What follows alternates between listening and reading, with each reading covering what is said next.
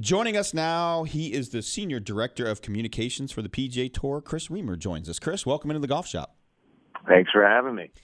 The first 2 days of the Players' Championship and kind of all week, it seemed a little more May-like weather than March-like weather. That's going to change a little bit this weekend, isn't it?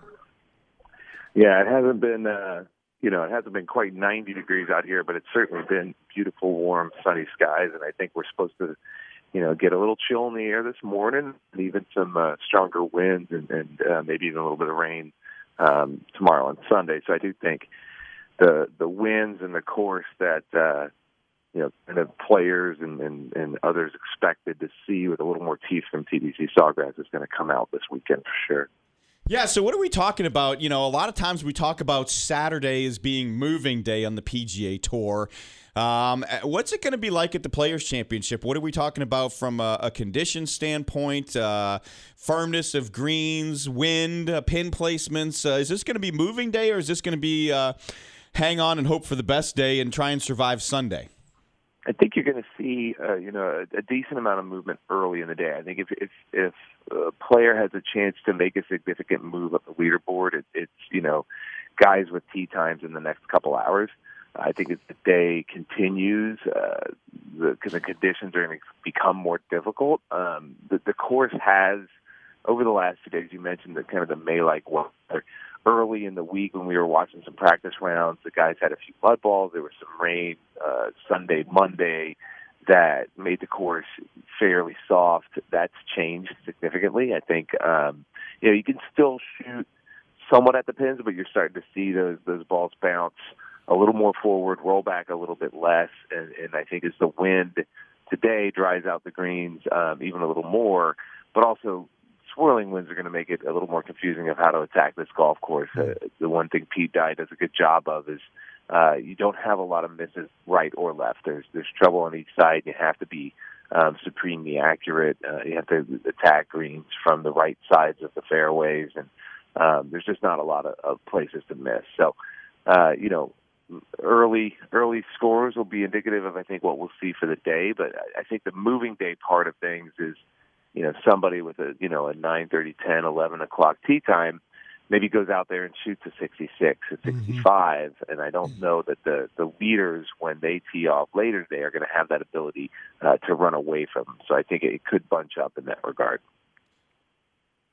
Chris, tell me what the function of the communications person is for the PGA Tour. Do you also do the web.com and the Champions Tour and all that? Is that in? Are you in charge of that as well? So my particular role, I've got a team of 5, and we work on the PR and communication plans for the PGA Tour tournaments that the tour owns and operates 100%. So the Players' Championship, for example, is one of those events. They're called champ management events. Also, World Golf Championships, President's Cup, Tour Championship, couple of playoff events and tournaments in Asia, and the Century Tournament Champions Hawaii. So it's about 12 events. The difference being that we are in charge of year-round PR and communications for these events. So ticket sales, charity stories, day in, day out in those markets where those tournaments are played. There's another group that, that they are more on the kind of SID side that, for instance, Wells Fargo or the Monterey Golf Peninsula organization runs Pebble Beach.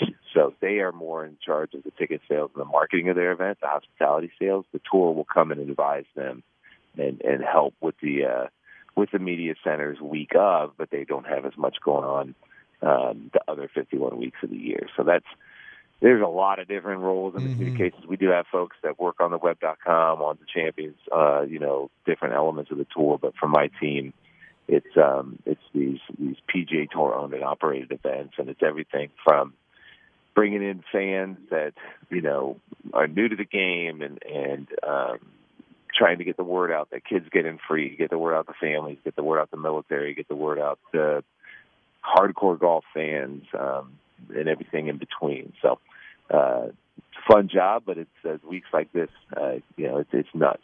Yeah. All right, so here's the real question. Who was responsible for getting the players in touch with Jimmy Fallon or vice versa to get all those little phrases into interviews and press conferences?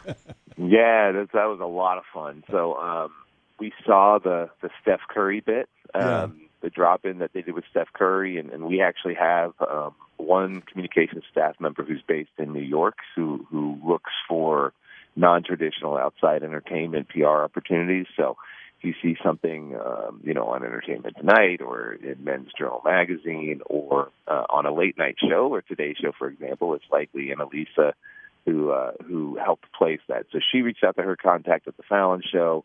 We offered up the fact that we would try to reach out to every single player who came in for a pre-tournament press conference. They liked that idea.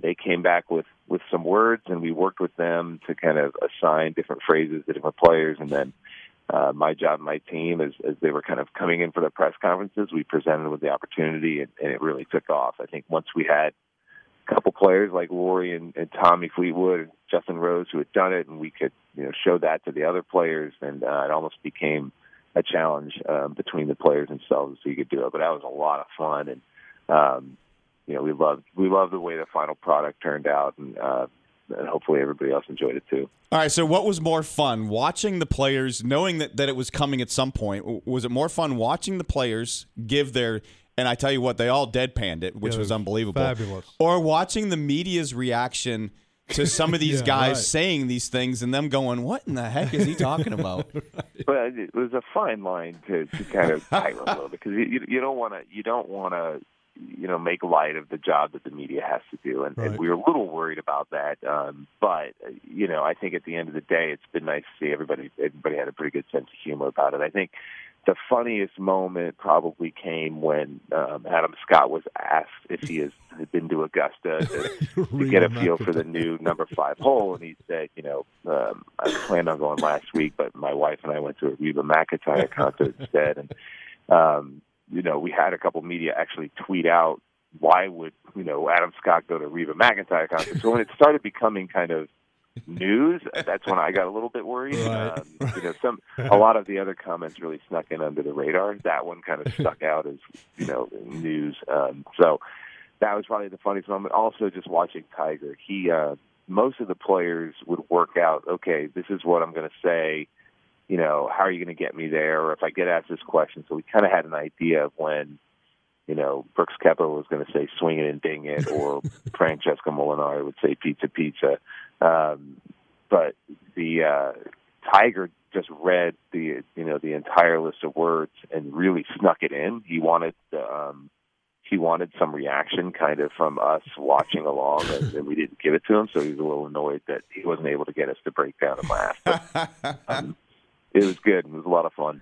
Oh yeah, so it's great to see stuff like. I mean, it's. I think that adds an element to the players that we don't usually get to see, and the fact that they all pulled it off so great just makes it even more awesome, doesn't it?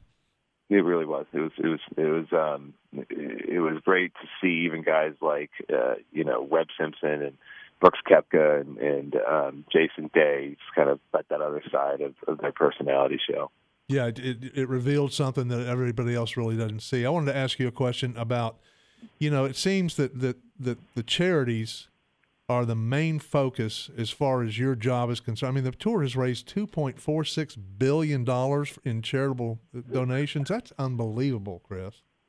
It is, and it's a mix of, there are certain markets we go to that they just simply don't understand the framework of the tour, and the fact that our tournaments are not for profit organizations, and that after proceeds and after costs and players are paid and things like that proceeds go to charity. So there's some education in some markets.